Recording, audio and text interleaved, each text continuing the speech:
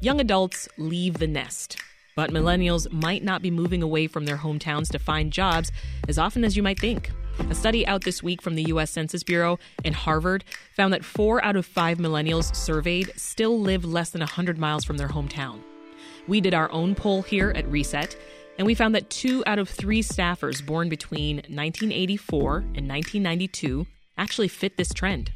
So here to fill us in on some of the key findings of the actual study and what it can tell us about labor markets is Ben Sprung-Keyser. He's an economics PhD student at Harvard and a lead researcher on the study. Welcome to the show. Thanks, Sasha. It's great to be here. And we want to hear from you, too. If you grew up in Chicago and you still live here, what made you stay? Or what made you leave where you grew up and come to Chicago? Give us a call now at 866-915-WBEZ. That's 866-915-WBEZ. So, Ben, why study millennials specifically? Sure, absolutely. So one of the reasons why we study millennials in this case is because we want to know people growing up right now and people growing up in the last couple of decades, where are they moving? And we know in particular that, right after you turn 18 in those couple of years and in your early 20s, those are some of the periods where people move the most in their life. And so those are the periods where they choose to spend a lot of the rest of their life. And so it seemed particularly important at a time like this to try to learn a little bit more about that and figure out, given where people start, where do they go? Yeah. Well, your study defined a millennial as those born between 1984 and 1992. How did you pick those years specifically? Because I've always heard the 1981 to 96 definition for millennial. So I'll be honest, that's not because we have some deep belief about what a millennial should be. That's really just a matter of convenience here. So what we're trying to do is understand how migration patterns change over the course of the last decade or so. In particular, trying to study folks who were in their mid-20s just at the heart of the Great Recession versus sort of a decade later when the economy was doing much better and booming. In order to do that and to study both of those periods of time, we need to sort of narrow in a little bit on that period from 1984 to 92. But I should note that I'm personally, for example, considered a millennial, and unfortunately, I don't fall within this category. Because, right, same. I'm just on the far side of that. I was like, man, I'm disqualified. Yeah, exactly.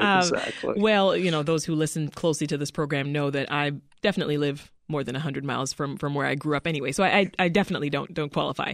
But you worked on the study in part with data from the U.S. Census, right? You measured where folks moved between childhood and young adulthood, which you define as... That's exactly right. 16 and 26, respectively.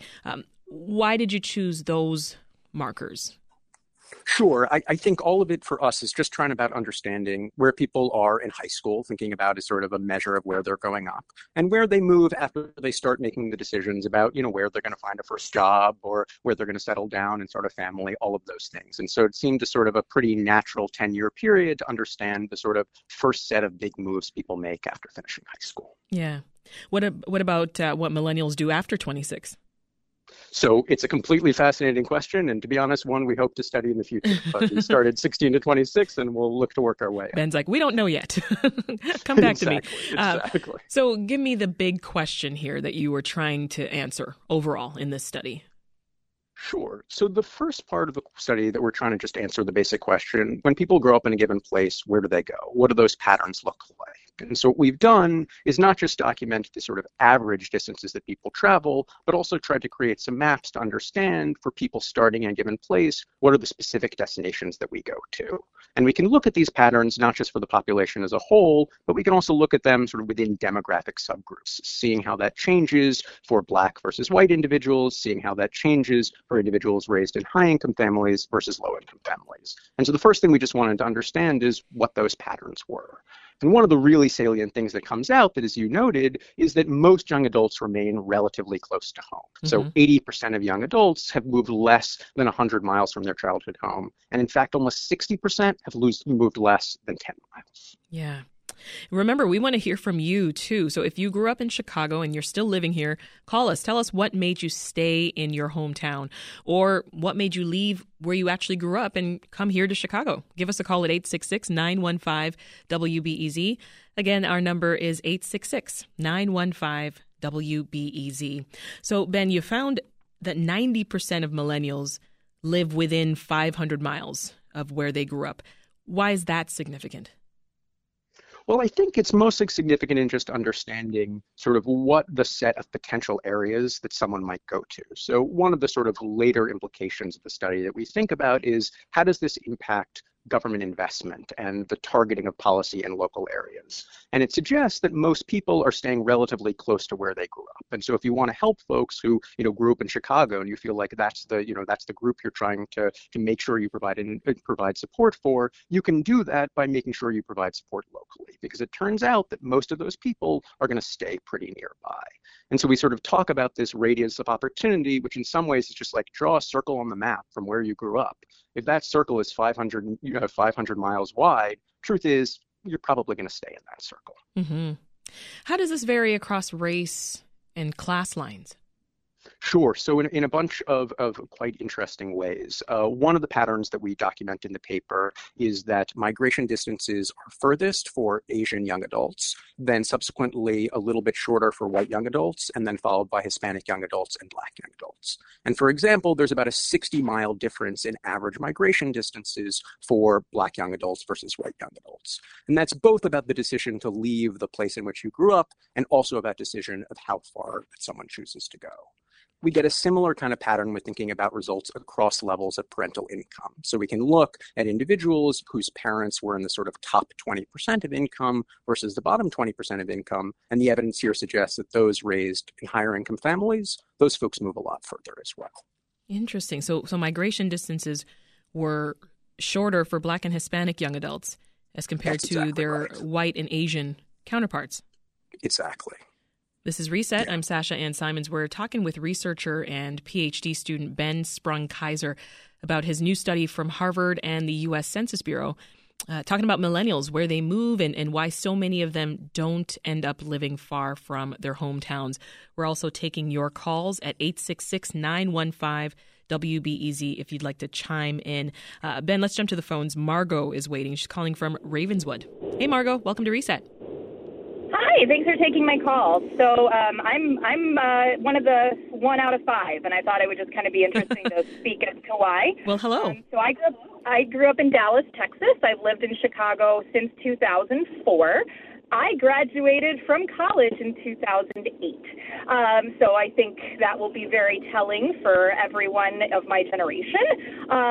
So we were, I think, the lowest in terms of pay and success and everything ever, if I'm not mistaken. Your colleague can probably assist with that.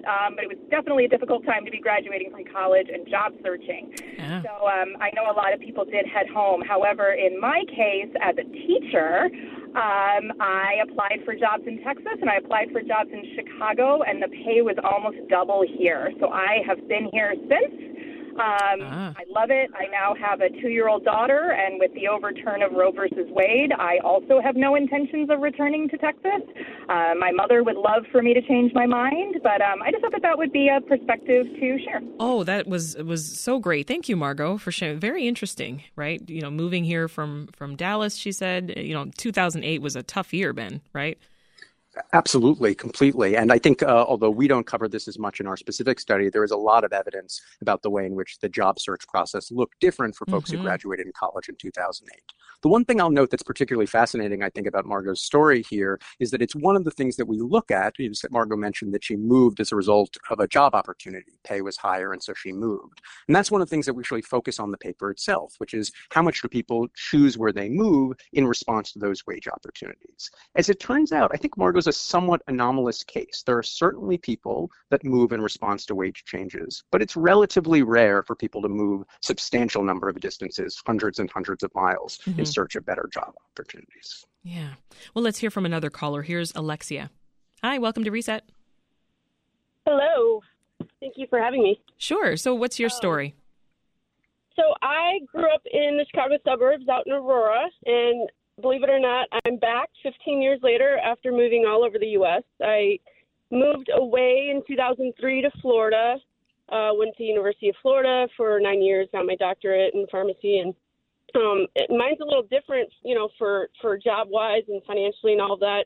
I moved out to New Mexico from Florida for a residency, stayed out there for about 4 years, And then I just, I would come back to Chicago once a year, and there's just really no place like home. I ended up moving back here 4 years ago, actually to the city. I was in Chicago for a little while, and now I'm back in Aurora. And Everyone's like, why did you do that? You moved everywhere. You've seen everything. You're coming back to the cold. You're coming back to your hometown. And I'm like, I don't even have family left here, but it's just there's really no place like home. I kept finding myself wanting my old friends, my old community, just the whole, I guess, no place like home. It was comfortable. Is real. I hear you. Totally makes sense. Totally makes sense. Thanks for sharing that, Alexia. We got a tweet from Devin who said, this Gen Xer moved to Chicago solely for the opportunities available, so much greater than smaller communities. So, Ben, let's talk more about that. What about folks who have moved here, from other parts of the country to come to Chicago? Where are they coming from? What patterns are you seeing? Absolutely. They seem to be coming primarily from places that are relatively close by. So, for example, the most common place that people currently living in Chicago came from in terms of major cities is Detroit, right? An average about 250 miles away or so. Mm-hmm. And over 1% of young adults who are in Chicago are actually from Detroit. That's also true for a series of places that are sort of right around the area in Chicago. So depending on how you draw the line between different areas, you get a large number of people, for example, coming from Gary, Indiana, into the sort of Chicago commuting zone proper. And so those are the kinds of moves that happen. Now, you certainly do get moves from faraway places. A bunch of people from Los Angeles move there as well, but they tend to be relatively concentrated in the area around Chicago. Yeah. Did you look at who's leaving Chicago? Like, where are they moving to? Yeah, absolutely. So the answer is also relatively similar. You get a bunch of movement to nearby areas, movements to Decatur and areas of that sort, although a couple of random places pop out as well. I guess people who live in Seattle wouldn't regard it as random, but Seattle happens to be a particularly popular destination. Same thing with Los Angeles, which draws a large number of people. And as you might expect, New York as well, a quite big city that's a popular place to move in your 20s. Well, Devin alluded to it in his tweet, but what did the study find about how much higher wages actually draw millennials? So there's certainly an effect, and people move in response to higher wages, but it looks to be, I think, a relatively small part of the total story. That is to say that people, all the time search for jobs that pay them more, but they're not hugely likely to search for jobs very far away in order to do so. And so if you have, an increase in incomes of, let's say, $100,000 or something like that, a meaningful increase, you might get like a 1% increase in the population or something of that sort, but you don't get massive changes in the number of people who move to a given place. And because, as one of the callers says, there really is no place like home. And so a lot of people, for a lot of good reasons, want to stick close to home. Yeah. Does the study show anything about Chicago's labor market specifically? Yeah, absolutely. So we've actually built a bunch of these maps that you can go and look at the specific situation in different places. You can see in Chicago, for example, that I believe it's 76% of individuals who grew up in Chicago stay there as young adults. And it happens to be, for example, that amongst Black young adults in Chicago, that number is relatively similar. It's relatively similar across Black, white, and Hispanic young adults. Ben, let's take another call. Here's Esther in Evanston. Hi, Esther. Welcome to Reset. Hi. So I was listening to you, and I was thinking about myself. I'm not from Chicago originally. Just to make the story short, my then husband and I met in high school in Miami Beach, where he was born, and then went to college, of course, but we are the boomer generation, and basically he almost got called up, and so he joined the Army, and that sent him first to Georgia, and then it sent him to we went to Germany, and then it was after that, where are we going to go next? And schooling. And so he got into the chiropractic college in Lombard, so we lived in Wheaton for a while, and then I got into UIC. Oh, wow. And we moved to Evanston. So, it was all of that, but it was never where we were going to stay. It was always, well, when we're done with this, we're going to go back east. And then we were done with it, and we fell in love with Chicago. I love this place. And so I think what happened with our generation, the boomer generation, is that the call up for the military, you were going to get either drafted or you signed up or you were lucky. sort of Yeah. kind of pulled people away from home. Interesting. And then they had to decide, well, am I going back home after having been displaced for a period of time? Interesting. So it was a lot more. Yeah. Different. Yeah. The military certainly influenced things back then, for sure. Different generation, different time, but very interesting. Thank you, Esther. We're glad you stayed. We got a voicemail message, Ben, from someone who moved to Chicago because her daughter started having kids and she wanted to be near her grandchildren. So she said on her voicemail, I hope she never moves so that I never have to move. I'm wondering, when we think of millennials, though, for the focus of this conversation, how does student loan debt play into these trends that you're seeing? I mean, the cost of college, that's gone up and up and up over the years. Millions of millennials right now, I know them, still paying off these loans. Did you look into that at all?